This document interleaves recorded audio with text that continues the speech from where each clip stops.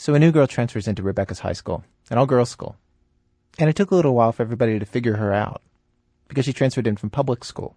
Actually from one of the best public schools in the city. But still, in their eyes. She, had a lot of background. And so when she came here, people thought, she's nothing. She's another... Public school kid. Oh, it's like, so she's just like... She's ghetto. She's ghetto? She's ghetto, meaning she's from public school? No, not just the style, because... Does she dress ghetto? At first, when she first came there. Ghetto hoochie mama. Ghetto hoochie mama. I have to admit I did not know exactly what she meant by that. So, helpfully, Rebecca searched her brain for another phrase to explain it. Booty house girl.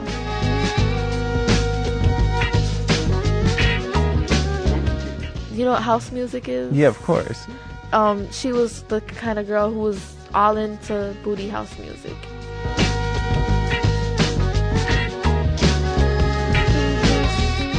Fact is, there are so many ways of being a teenage girl. And you can switch from one to another. Like one friend of Rebecca's, who started high school with blonde hair, blue eyes. She started with the alternative preppy girls. Gap clothes, straight Gap, Banana Republic, khakis, the crew neck sweaters, and How'd she talk when she was alternative? With no accent, no inflection on any certain. She was just kind of like, yeah, dude, yeah. And that year, that was freshman year, and then she went to the Spanish group after the Latinas, and she dressed in big gold hoop earrings and real dark lipstick, like almost black, and the real thick eyeliner. And then she started saying, if she'll be talking to you and she says but, and she wouldn't say but anymore, she'd say pero, and that's Spanish, and she'll go, mira, look, right, yeah. And she got more and more into it, where she'd say, instead of look at that fine guy, oh, look at that poppy over there.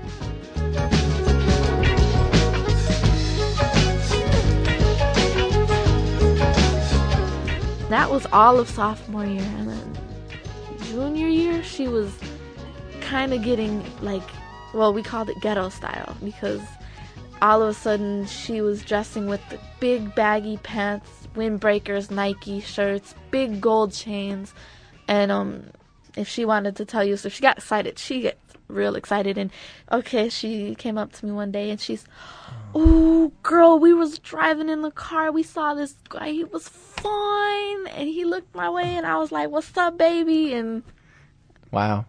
And she got real into it though, smacking her lips and she gets hyper and she's slamming her hands. Oh yeah, and so that was her black year, basically. I think. Now senior year, that girl is a clueless girl. Clueless, meaning she acts and dresses like the characters in the movie and the TV show, Clueless.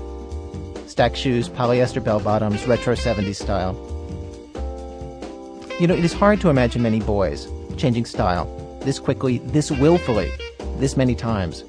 It is very, very girl. Transforming yourself head to toe every year because you can, and because you're expected to. Be that obsessed with how you look.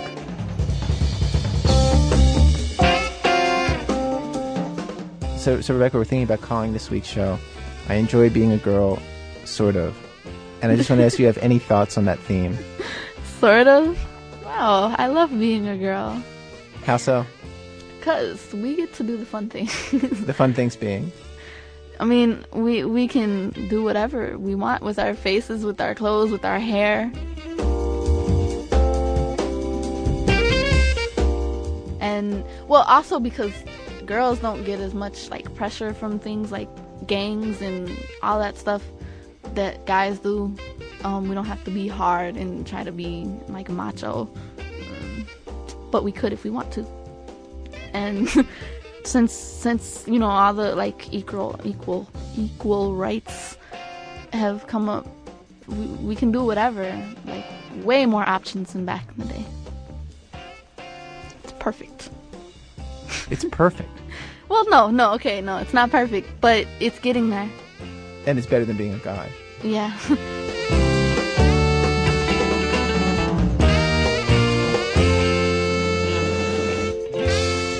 Well, today on our program, enjoying being a girl, sort of, and sort of not. Act 1, fatty suit. David Sedaris explains how one girl sidestepped her father's wish that she be thin and pretty and focus on getting a man through a technique that was almost like a kind of industrial sabotage. Act 2, how to be a man. Writer Sarah Miller attends a class in New York City that teaches women how to walk and talk and act like men. Act 3, strength in numbers. 6 women. A van, a 12-hour drive to Mississippi that starts in the middle of the night and ends in a casino in a cotton field. Act 4, taking sisterhood one step further. A happily married polygamist wife explains how having 8 women married to one man is the ultimate feminist lifestyle. From WBEZ Chicago and Public Radio International, it's This American Life. I'm Ira Glass. Stay with us.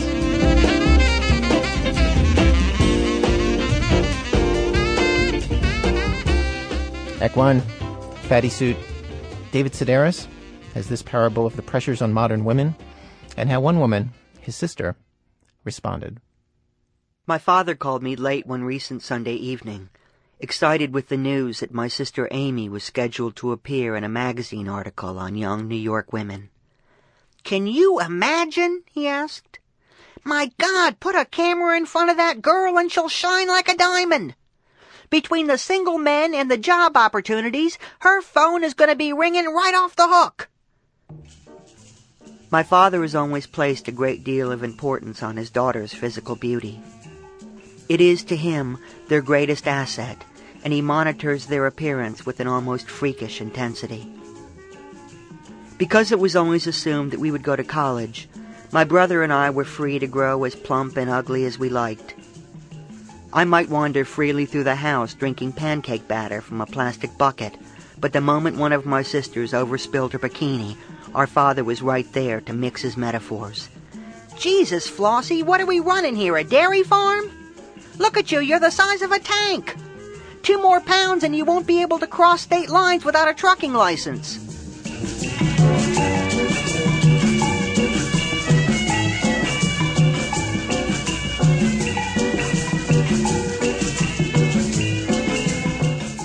Three of my sisters responded to this pressure by losing themselves, however briefly, to drugs and alcohol. The one exception is my sister Amy, who, for as long as I can remember, has chosen to lose herself in others. For Amy, school was dedicated solely to the study of her teachers. She meticulously charted the repetition of their shoes and blouses, and was quick to pinpoint their mannerisms. Practicing alone in the basement, she would pace before her king-size blackboard in full costume. Her imaginary classroom was a forum where the teachers ignored the lesson plan, preferring instead to discuss their elaborate home lives, which most often involved a bedridden mother forced to take oxygen through a tank. My sister turned that same eye on the adults my parents knew from the neighborhood and country club. Choosing from her box of wigs and cast-off dresses, she would prepare herself a false cocktail and sit at the rec room bar, mastering their slurred inflections. She was great as Flo Wagner and Eleanor Kelleher, but vocally her best impersonation was of Penny Midland, a stylish 50-year-old woman who worked part-time at an art gallery my parents used to visit on a regular basis. Wearing a white pageboy wig and one of my mother's better caftans, Amy began calling my father at the office. "Lou, Penny Midland here. How the hell are you?" An awkward conversationalist, our father would fidget before saying, "Penny! Well, what do you know? Gosh, it's good to hear your voice." The first few times she called, Amy discussed gallery business. But little by little she began complaining about her husband, a Westinghouse executive named Van. "I want out," she'd say. "It isn't that I don't care for him as a friend, but at this point in my life, I don't know that I can stay married to a man who... Well, a man who likes boys. I don't know how else to say it. The man likes boys, and that's the way it is."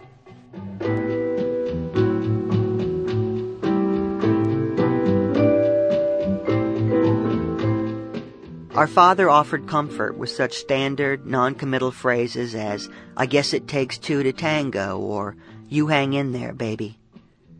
"Oh, Lou, it just feels so good to talk to someone who really understands." I walked into the kitchen late one afternoon and came upon my 12-year-old sister propositioning her father. "I was thinking that maybe you and I could get together sometime. Just for laughs, unless we felt like taking it to another level." Amy studied her reflection in the oven door, brushing the white bangs away from her forehead with her heavily jeweled fingers. "All I'm saying is that I find you to be a very attractive man. Is that a crime?" This was what my mother meant when she accused people of playing a dangerous game. Were my father to accept Penny's offer, Amy would have known him as a philanderer and wondered who else he might have slept with. Everything he'd ever said would be called into question and scanned for possible sexual content. Was that really a business trip, or had he snuck off to Myrtle Beach with one of the Stavridis twins? It is to his credit that our father was such a gentleman. Stammering that he was very flattered to be asked, he let Penny down as gently as possible. He offered to set her up with some available bachelors he knew from his office at IBM, and told my sister to take care of herself, adding that she was a very special woman who deserved to be happy. It was years before Amy admitted what she had done. They were relatively uneventful years for our family and, I imagine, a very confusing period of time for poor Penny Midland, who was frequently visited at the art gallery by my father and any number of his divorced business associates. "Here's the gal I was telling you about," he'd say to Bob Sweetie or Tommy Lathermore.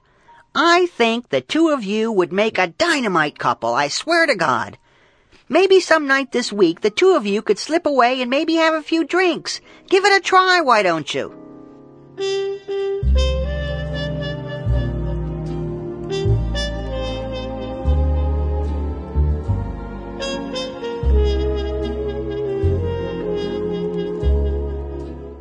The passage of time has not altered my father's obsessive attention to my sister's weight and appearance, and because of that, most of them keep their distance, checking in only by phone.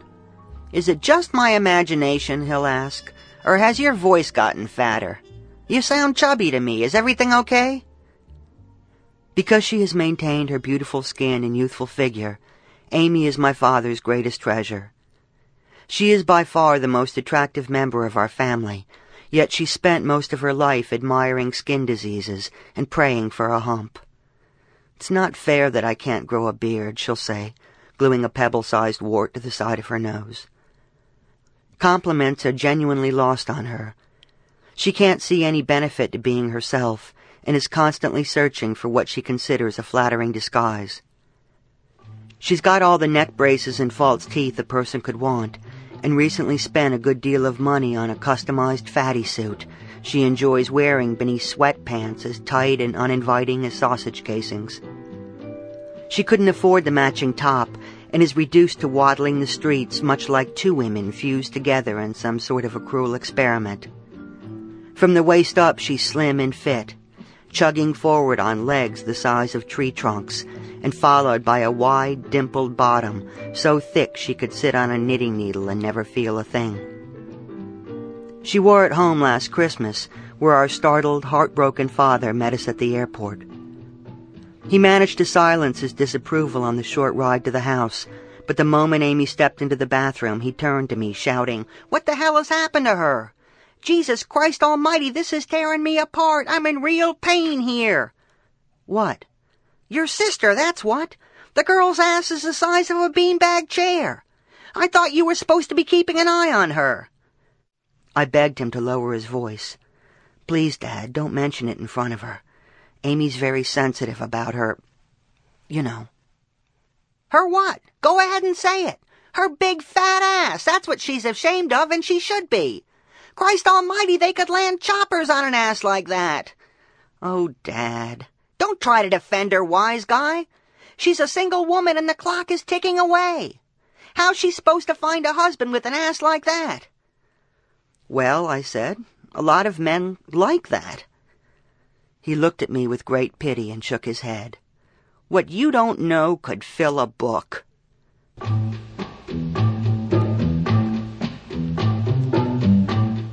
My father composed himself when Amy re-entered the room, but the moment she opened the freezer door, he acted as though she were tossing a lit match into the gas tank of his Porsche. "What in God's name are you doing? Look at you, you're killing yourself!" Amy hugged a quart of ice cream to her chest and searched the drawers for a shovel-sized spoon. "Your problem is that you're bored," my father said. "You're bored and lonely, and you're eating garbage to fill some kind of stinking void. I know what you're going through, and believe me, you can lick this." "First of all," Amy said, "I'm not bored.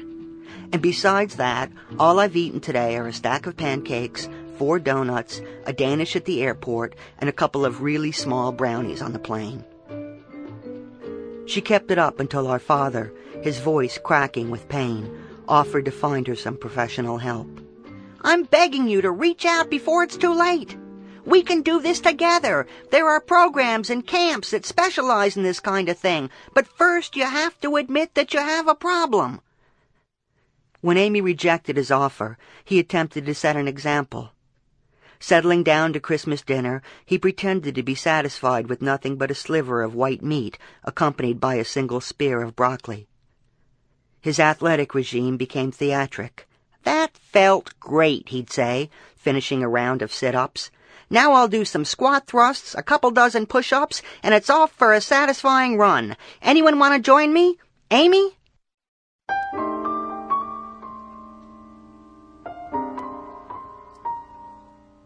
She kept to her fatty suit until her legs were chafed and pimpled.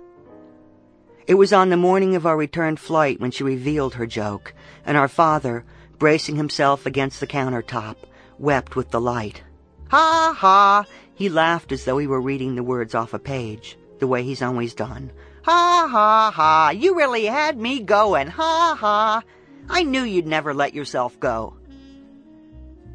The fatty suit only reinvigorated him for the photo shoot he'd called about with such enthusiasm. "She had me fooled for a minute there, but even with the fat ass, you can't disguise the fact that she's a beautiful person, and that's what really matters. Do you happen to know if they're going to be hiring a professional hairstylist? Someone who really knows what they're doing? I sure as hell hope so, because her hair is awfully thin, and someone needs to talk her into losing those bangs."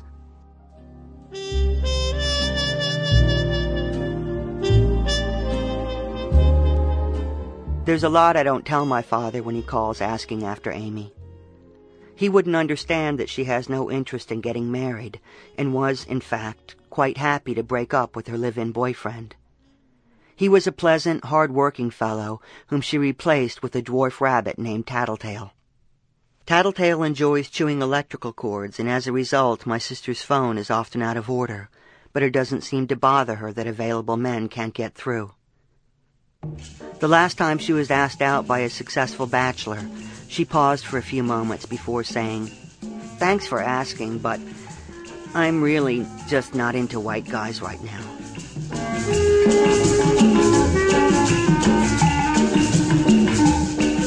This alone would have given my father an aneurysm. "The clock is ticking," he says. "If she waits much longer, she'll be alone for the rest of her life." This seems to suit Amy just fine. For the time being, she seems perfectly content with her rabbit and an imaginary boyfriend she has named Ricky. We'll be walking the streets of her West Village neighborhood, running errands, when she'll turn to me saying, "Ricky gave me a bumper pool table for our 1-month anniversary. I came home this afternoon and there it was, parked beside the baby grand electric organ he gave me for President's Day." "I didn't know you played pool," I'll say. "When did you start? How did you learn?" "Oh, a few months ago. Ricky taught me how to play on our last flight to Korea." "You didn't tell me he was Korean." "Oh," she'll say, "he's not. He just has a lot of friends there, so we go to Korea a lot." She carries on like this, and after a while, Ricky seems not only real, but very likable. "Hey," my father will ask, "what do you know about this Ricky person? Amy seems to think he's really something." "What exactly has she told you?" It's always best to ask what he's already heard. For all I know, Amy could have claimed that Ricky was a Navy SEAL, or the chief surgeon at a hospital specializing in diseases of the kidney or pancreas. When my father called asking about the photo shoot, I feigned ignorance. I didn't tell him that, at the scheduled time, my sister arrived at the studio with unwashed hair and took her place beside a half-dozen women carefully dressed in flattering outfits. She waited while the others had their hair styled into the current fashion. One by one their brows were trained while makeup artists made the most of their lips and cheekbones. When called forth to the styling table, Amy said only, "I want to look like someone has beaten me up really, really bad." The makeup artist did a fine job. The black eyes and purple jaw were accentuated by a series of scratch marks on her forehead. Pus yellow pools surrounded her blistered nose, and her swollen lips were fenced with mean rows of brackish stitches. Amy was enchanted with her new look. Following the photo shoot, she wore her bruises to the dry cleaner and grocery store. Most people nervously looked away, but on the rare occasion someone asked what had happened, my sister smiled as brightly as possible, saying, "I'm in love, can you believe it? I'm finally, totally in love, and you know what? It feels great."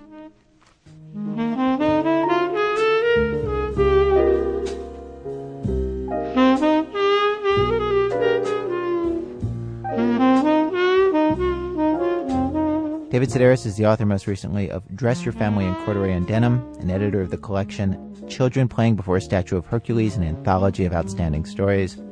This story was originally written for Vogue magazine, which then rejected it without explanation. One Vogue employee speculated that perhaps it did not conform enough with Vogue's notions of feminine beauty. David's sister Amy is, among other things, the star of the TV show and someday to be released movie, Strangers with Candy. I can wash out 44 pairs of socks and have them hanging out on the line. I can start and iron 24 shirts before you can count from 1 to 9. I can scoop up a great big dipper full of lard from the drippings can. Throw up the skillet, go out and do my shopping, be back before it melts in the pan. 'Cause I'm a woman, W-O-M-A-N. I'll say it again.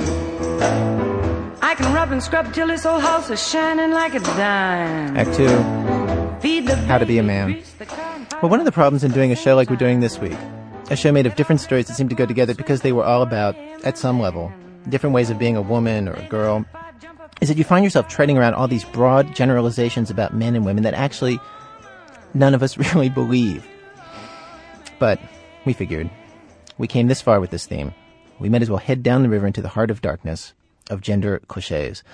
And playing the Martin Sheen role in our little gender apocalypse now will be Sarah Miller. Sarah Miller, for a while, had the odd job of being a woman who wrote a sex column for men in a men's magazine. Details. That job seemed to consist mostly of correcting guys' gross misperceptions about women. We sent her to a class we heard about in New York City, run by a woman named Diane Torr, a class that tries to teach women how to dress and walk and talk like men. So it's kind of a reverse on her regular job. Sarah Miller put on a loose-fitting flannel shirt and tried to imagine transforming herself not just into any man, but into the kind of man who does not have a kind of ambiguous mix of traditionally male and female traits. She would become a guy's guy. I have to admit the idea of the workshop made me anxious. Just before I went, I told a friend that I was afraid I already seemed like a guy. I'm tall, I'm loud, I swear a lot. I told him I was afraid that Diane would say something to me like, "God, you're a natural," and I would take this to mean, "You are naturally coarse and masculine, and naturally not at all pretty." I shouldn't have worried. It turns out there's a whole world of gestures and attitudes between me in a flannel shirt and me being mistaken for a man. There's the proper way to walk, for example. Diane demonstrated. Sense of ownership. Sense that when I walk into this room, anything, anybody could be mine. I could own anything and anybody or everything in this room. For that moment that my eyes rest there. So that sense of ownership is conveyed in the gaze. They're not afraid to take up the space or to own the space or to check things out. How is this place structured? So when you walk, you think you have a perimeter, a boundary of about 3 foot around you, okay? And this character, the way he walks, it's coming from the shoulders. The hips are tight. And he goes side to side at the same time that he goes forward. So it's like this 360 degrees moat around me, okay? Then we gave it a try. I thought slumping was the quickest road to maleness, but when I looked around, I saw the others stood up ramrod straight. We examined each other for clues. And maybe just introduce yourself to different people in the room. Just, shake hands. Don't smile. Stop smiling. Smiling was the one thing none of us could seem to cut out. Diane had to remind us again and again. So as it became clear to me that I was not going to leave as a convincing man, I manufactured a goal for myself. I was here, I decided, to learn arrogance. Yeah, so you want to cover the nipples first of all. You're going to start wrapping from the bottom. An ace bandage, my sisters, is the first tool you need on your path to gender liberation. Mine was double wide and kept snapping out of my hands as I wrapped it around my chest. It's got to be quite tight, but not so tight that you can't breathe. I mean, that's ridiculous. So remember, you're going to be wearing this the whole day and evening. So should be okay. All right, here we go. This was the actual song we were listening to as we wrapped our chests down. Diane had brought along a tape called Frat Rock to enhance that double X chromosome vibe we were all striving for. Now tell me I got something for you. Come on and do it. Come on and do what you do. My clothes, 2 big Levi's, a plaid flannel shirt, a Princeton t-shirt with Hebrew letters, all would have hung nicely on a guy's broad shoulders and slim hips, but I looked a little lumpy. My breasts had not disappeared so much as retreated under extreme duress to the middle of my chest, 2 sad, misplaced lumps uncertain of their meaning. My whiskers were good, but my eyes, Diane pointed this out about all of us, retained the hopeful sweetness of femininity. And if I resembled anything, it was only some strange hybrid of a lumberjack, Lady from Lady and the Tramp, and Marie Antoinette. I made up a new identity. Now my name was Dan Rosen. I was a Brown dropout who worked at St. Mark's Bookshop. I stacked the Etney readers. I bought Paul Auster novels on discount. My parents lived in Mount Kisco and were lame. Brown was lame. I was lame. I'm Dan. I'm Dan. The thing is that I'm you Dan. are using the same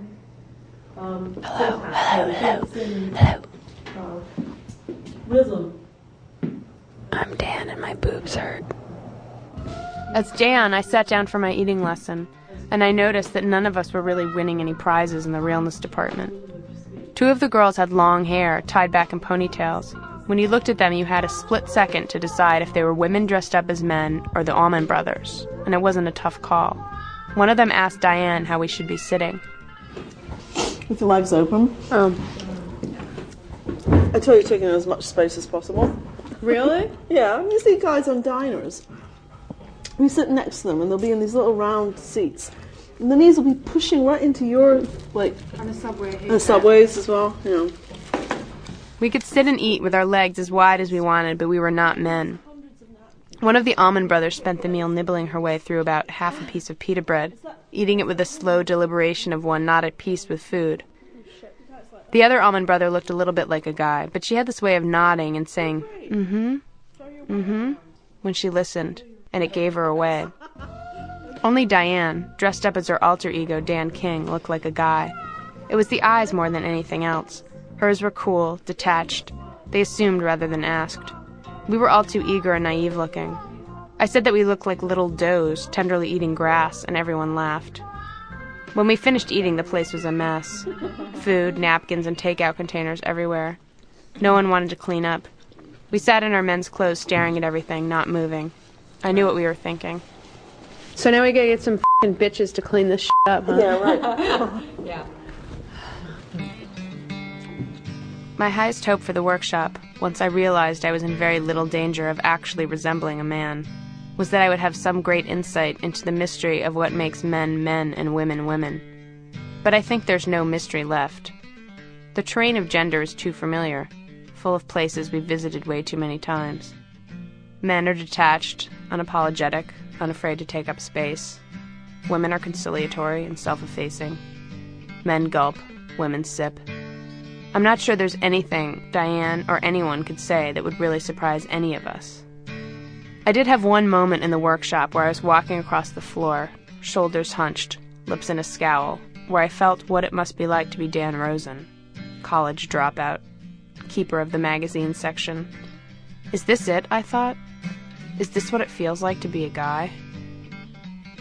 But I realized that what I felt, useless, defensive, underachieving, bored, tragically adolescent, was not about feeling like a guy, but about remembering what it felt like to be in my early 20s, what it felt like to be a failure.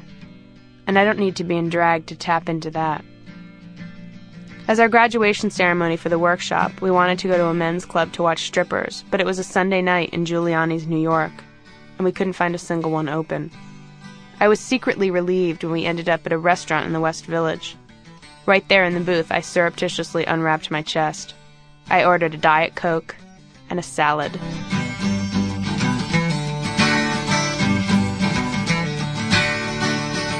Hey lady, got the love I need. Maybe more than enough.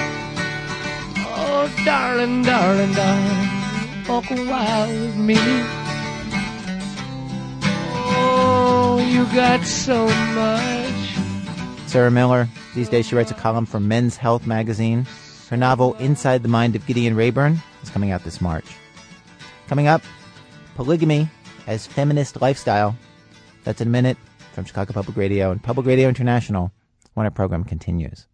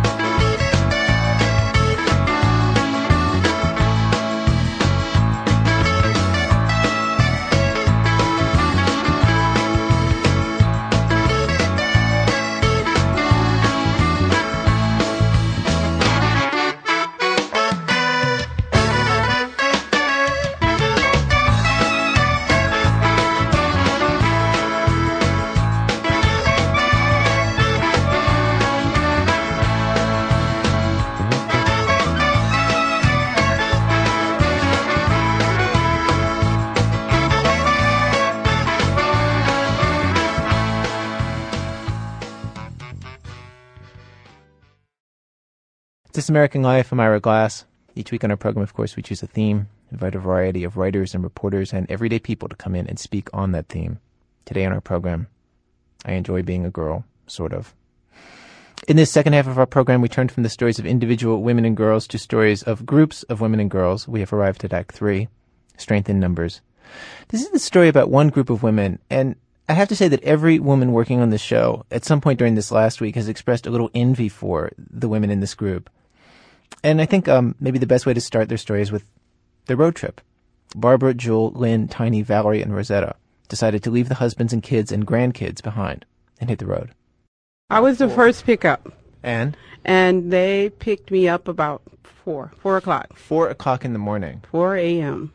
We arrived at the donut place, and they were not open. Right. They did not open till 7. That is sad when you arrive at the donut place and like you were eating earlier than the donut they place. They were not open until 7 on the dot. We waiting on 6 o'clock so we can go into the donut place. I think Val in there, y'all. I'm gone. We got 3 hens in the car planning on how we finna go up here to Roseland Hospital and sneak up in the room. So it's like 4 in the morning, sometime between 4 and 6 in the morning on a Friday morning, and you decided you're going to visit one of your friends, one of the hens who's in the hospital before you hit the road. That was going to be a break-in. Yeah, but I thought we kind of posed as doctors from Europe, and we're coming to see Erling Jones. It's a special case. They do it on TV all the time. I can flash my DCFS You know, I was going to play like I work for DCF. I do work for DCFS. Department of Children and Family Services. Department of Children and Family State Services. I was agency. going to show my ID and said that I had to talk to her about her kids.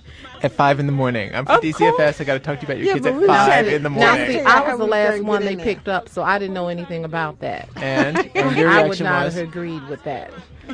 My tablet out. They don't want I'm you with to DCFS Legal. I need to have her sign some papers. She has high blood pressure and her sugar is up, so we don't want to excite her too much, but we want to give her that hen love. Well, all right now, Rosetta. That hen love. Give her a big hug and kiss. The Hens. Most of them have known each other since they were teenagers, growing up in Inglewood on Chicago's South Side. A couple joined the group when they were working with other Hens at the switchboard at the Palmer House, a fancy Chicago hotel. 9 women. And every March they take a big trip together, or they throw a party, like the dinner dance they threw for themselves and their families, where everybody wore white and gold. Everybody. This March, they took a tape recorder and drove from Chicago to a casino in Mississippi and back in 3 days. They visited a stray hen who works down at the casino, Sally. 3 of the hens, Jill, Tiny, and Lynn, came into the studio to talk about the trip and explain what the hens are all about. In the South, they say that when it's a bunch of women that get together, bunch of hens. Yeah, and they say it in kind of a mean way. Yeah, but we didn't take it as being mean. Hens to the hilt. Yeah. That was our when we original traveled, name. we only stayed at Hilton hotels. So we Dale, your husband saying something about they ain't nothing but a bunch of hens. Now he did say that in a mean way. Yeah, in a very mean way.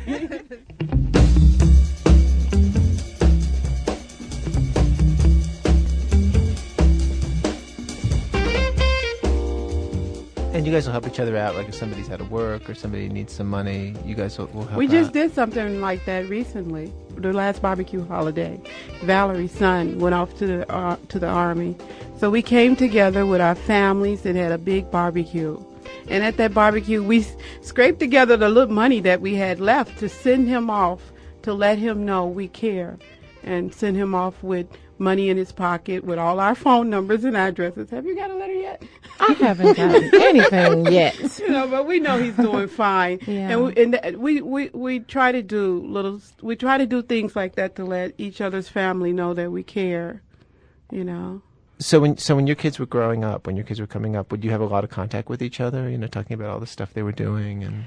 My kids basically stayed with Jill and Barbara all the time. We all had apartments next door to each other. When our babies were 1 and 2. Wow. 101, 102, 103. I was 101. Tiny was 102, and Barbara was 103. There's a moment in the tape that you guys recorded on this last trip where really, literally, everyone in the van is talking at the same time. Yeah. And we understand each other. I didn't know you, but I know right around the corner from me. Okay, But she Tiny, sure Tiny. Yeah, we met Tiny, Joel. We met till the hands. But we just wanted to. I came to you my party. No, that was Sally. That was Sally. Let me get to just the facts of how this weekend worked. You guys left at 4 in the morning on Friday morning, and then you drove for how many hours? Because you were heading from Illinois, from Chicago, through Tennessee, all the way to 12. It took us 12 hours. You drove 12 straight hours, more or less. And where did you end up? We stopped at a great place.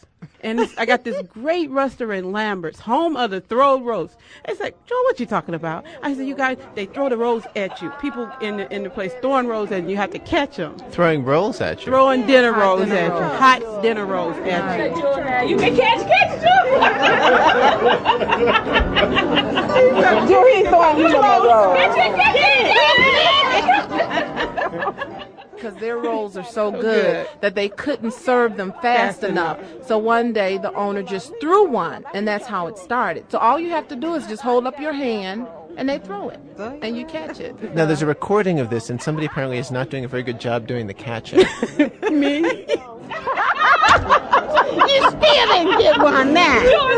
All right, so what's the name of this place for people listening on the radio? Might want Lambert's, and where is it? At Interstate 57 and 55, there's Lambert's. Every time we get together, it's not fun and games. But then when we get together the following time, you know, we laugh about it because the last time we went to Oak Brook, that really wasn't fun. Why? What happened? Because Valerie, for years, Valerie has always, so to speak, picked on Tony. Tony, because Tony is the slow one.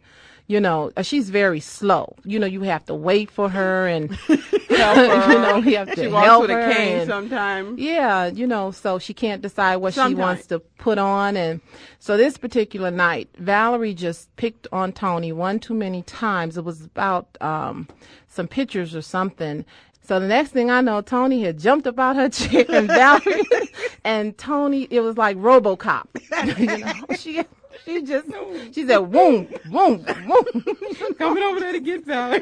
They just like stomps her across the room. No, Sally and I looked at each other. We said, "Oh no!" We ran. We left from there because I'm not. We left. That's the closest. So that to was a funny. Couple but it fighting. wasn't funny at the time. But we get together now. We laugh about it.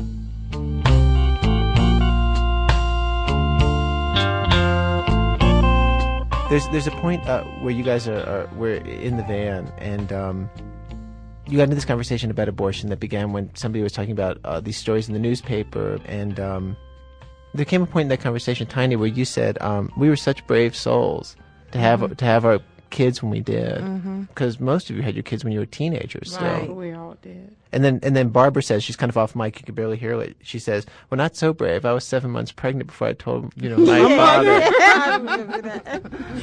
I'll never forget the look in Daddy's face. Woo! Boy, I'm glad I made it through that. What did he say? You know how Diddy had that vein on his head that pumps? Yeah. You know, and it started jumping. Okay? And he looked at me. That's scary. And he said, "Whose is it?" I said, "Robert's." I told him real quick. You know, Mama worked at St. Luke Presbyterian Hospital. I remember. And she took me from an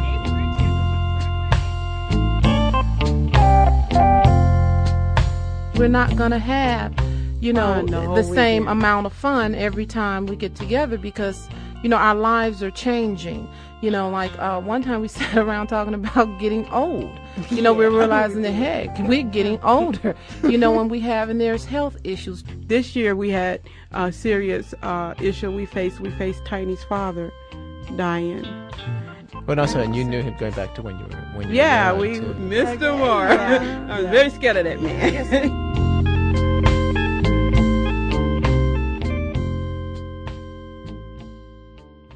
So you arrived at the hotel A little Friday, before 6. A little before 6 Friday, and describe the hotel. Beautiful. It was beautiful. It was like Vegas, sitting in the middle of a cotton field. You know, I didn't know. Really? Yes, it was. Hey, wow, look at this room. Wow, hi, how you doing? Do your husbands have anything like this with their male friends? Or do you No. think? No. We have tried to encourage it, but they never do. You know, but they, you know, they're real supportive now. You know, we really had to go through a lot. And they do get crazy, you know, like the closer we get to that departing time, you know. They come up with their little bitty little things, you know, to aggravate you. But my husband has really gotten used to it. I'm thinking he's really gotten tired of me because he's, you know, remember when y'all came to pick me up? He was just as calm in the chair. He was saying, and that's not like Dale. He's like, see y'all have a good time. John was the one. Now this is my son. He calls me in the room. Ma, I want to pray with you. I said, okay, John, I just want to pray for your safe trip. I said, okay, John. And he's holding my hand and he's praying. Now this, I didn't know. That was so funny. And I'm like, you know, okay, John. You know, 5 minutes later, he's still praying. I'm like, okay, John, amen, bye. I gotta get on my trip. My hands are waiting for me. So I have to deal with John. What would they used to do? What would they used to say when you're about to get ready to go on a trip? Oh, when you coming back? Can we say this on the radio?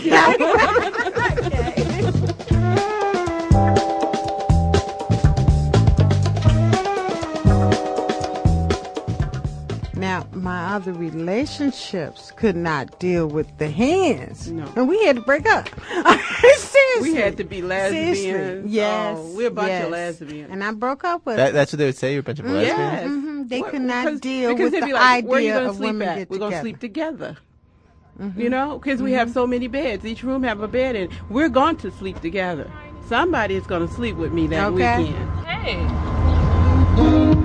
Hey. There's something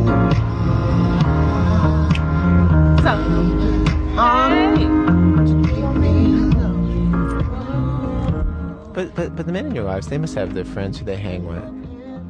Yeah, they do. They do. But they don't have the same kind of bond. You know, they got friends that they hang with. They I don't don't. think men have the That same kind of They don't really relationship bond. that women have. Yeah, I think it's very much a woman's thing. Definitely a I think woman's it's very thing. much a woman's thing. I gotta learn how to get in this thing.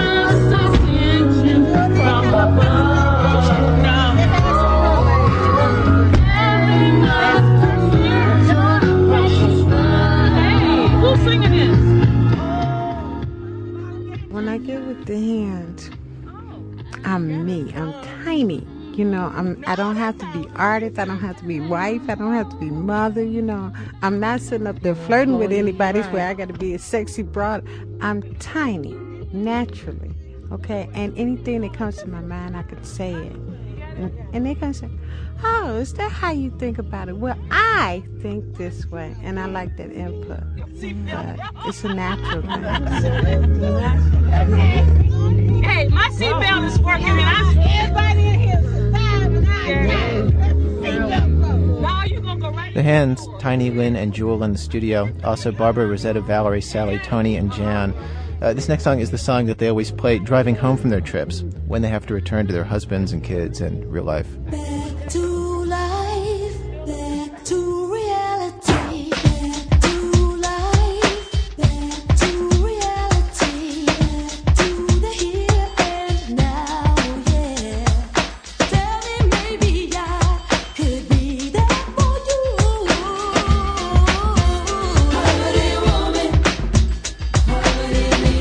Act 4, taking sisterhood one step further.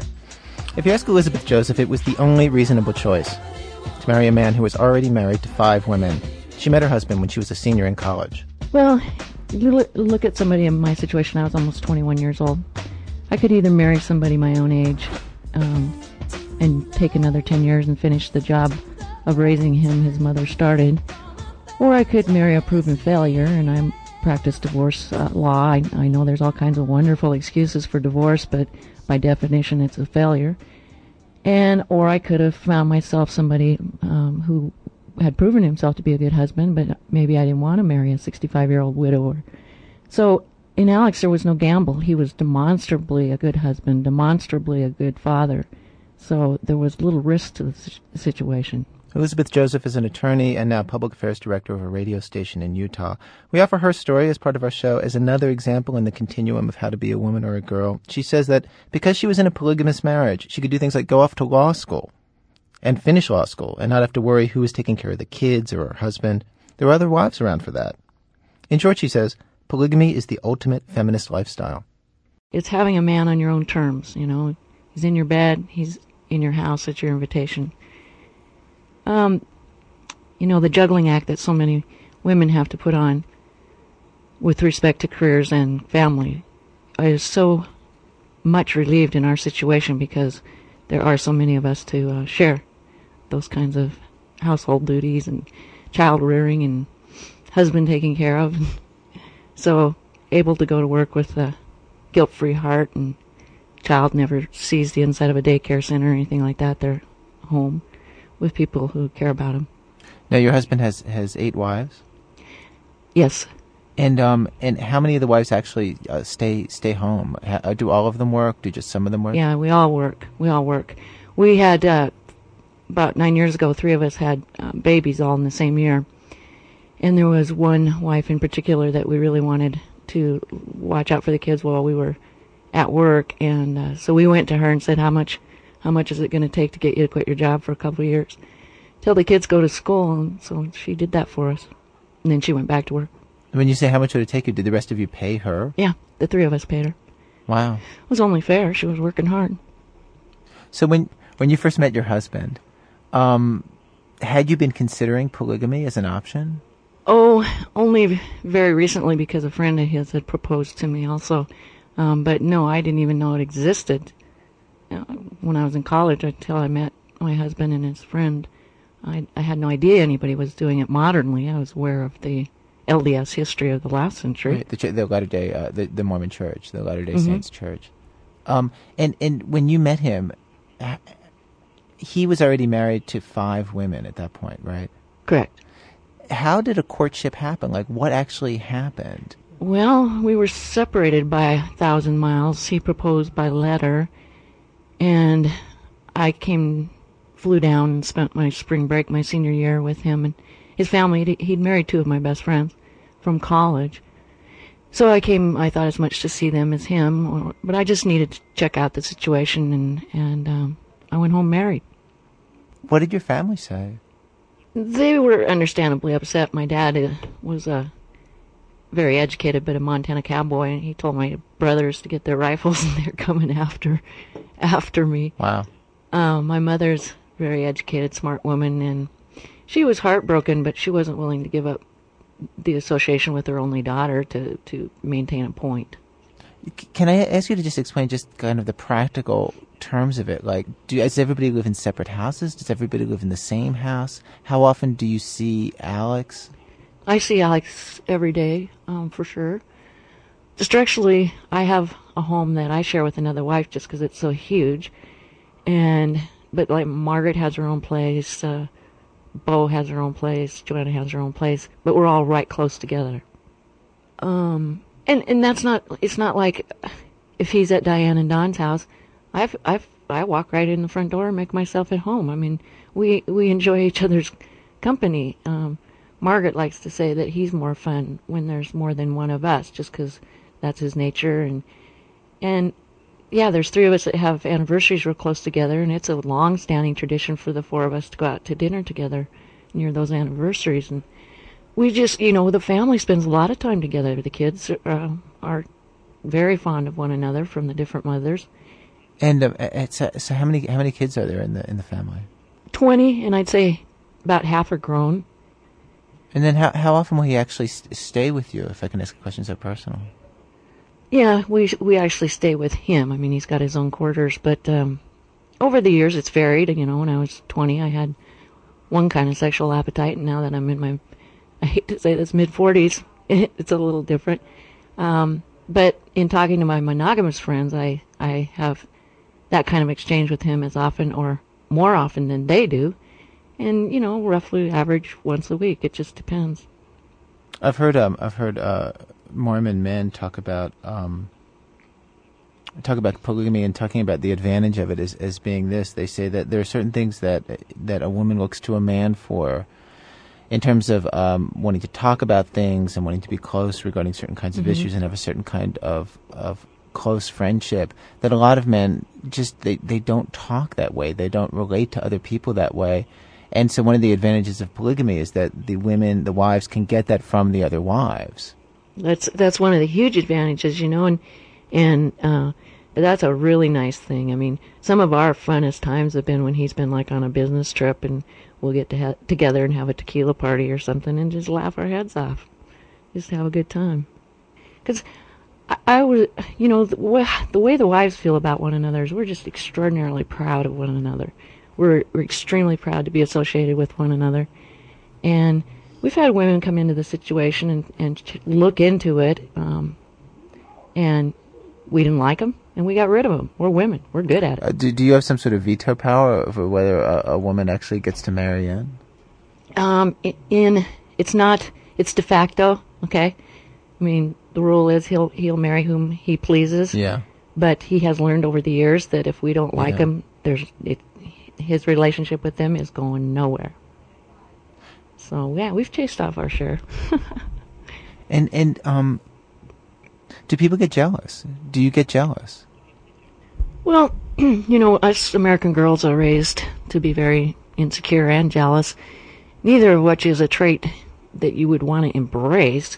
So in the early years, I think as with any marriage, it takes a while to feel your way and get that security established. And yeah, there were times when I go, well, I can see why he likes Margaret. She does that so well, and I don't. But then after a while, you go, yeah, but look what I do that Margaret doesn't. And you just start, and he does that. That's his job, is to give you that security that that he loves you for what you are. And, 25 years into this deal, and we sort of got it down pat. We're not too threatened at all. Is this something that you think should be widely recommended to people? Or do you feel like that you are just in a special situation with a special man and it's not applicable to other people's lives? It's only certain kind of people you got to be. For example, I had a son who, he had a family, and I have a son. But anyway, a girl came to him who'd grown up in our community, and she said what I said, "You're obviously a good father and husband. Can I marry you?" And he really liked this girl. So but he was blown away, He goes, "Wow, I don't know if I can do this." And of course, I knew him very well, my son. I said, "Stuart, you're one of the few guys I think can." And he lasted like 2 months. And why do you think it didn't work for him? Well, usually 2 wives is very difficult. You really need a third to balance it out. But usually the most common scenario is the 2 women will gang up on the guy. But you're thinking like 1 out of 10 men that could do it. Like it's more like 1 out of 100. More like 1 out of 1,000, if not 10,000. Wow. It's not easy. That's why most of his boys will tell you they wouldn't entertain it because they know how difficult it is because they watch their dad do it. And the main difficulty is just keeping everybody satisfied and happy? Well, yeah, you gotta be way smart. Like he says, how would you like 8 women working your inventory 24 hours a day? And we do. We're strong-willed, independent, say what we think. Yeah, I've only met... I haven't met anybody that could do what Alex has done. I've met polygamists, long-term polygamists, who I admire and respect for what they've done, but in terms of demonstration, it doesn't come anything close to his family. Elizabeth Joseph in Utah. The ladies will kick it, the rhyme it is wicked. Those that don't know how to be pros get evicted. A woman could bear you, break you, take you. Now it's time to rhyme. Can you relate to assistants open up to make you holler and scream? Hey, yo, let me take it from here, queen. Excuse me, but I think I'm about due to get into precisely what I am about to do. I'm conversating to the folks who have no whatsoever clue. So listen very carefully as I break it down for you. Merrily, merrily, merrily, merrily, high to happy overjoyed. Please, with all the beats and rhymes my sisters have employed. Slick as you throwing down the sound, totally a yes. Let me state the position. Ladies first, yes? Yes. Yeah, there's gonna be some changes made there. Our program was produced today by Nancy Updike and myself with Elise Spiegel and Julie Snyder. Our senior editor for this show, Paul Tuff. Contributing editors Jack Hitt, Margie Rockland, and consigliere Sarah Val. Elizabeth Meister runs our website. Production help from Laura Doggett, Sylvia Lemus, and Thea Challoner. Special thanks today to Paul Chimoglitip, Evie Shapiro, and Street Level Youth Media here in Chicago. Our website, www.thisamericanlife.org, where you can listen to our programs for absolutely free or buy CDs of them, or you can download today's program and our archives at audible.com/thisamericanlife. This American Life is distributed by Public Radio International. Support for This American Life is provided by Volkswagen of America and Hill Hold Assist. Appreciated by anybody named Sisyphus. It is just one of the 120 not-so-standard features found on one all-new German-engineered Passat. Learn more at newpassat.com.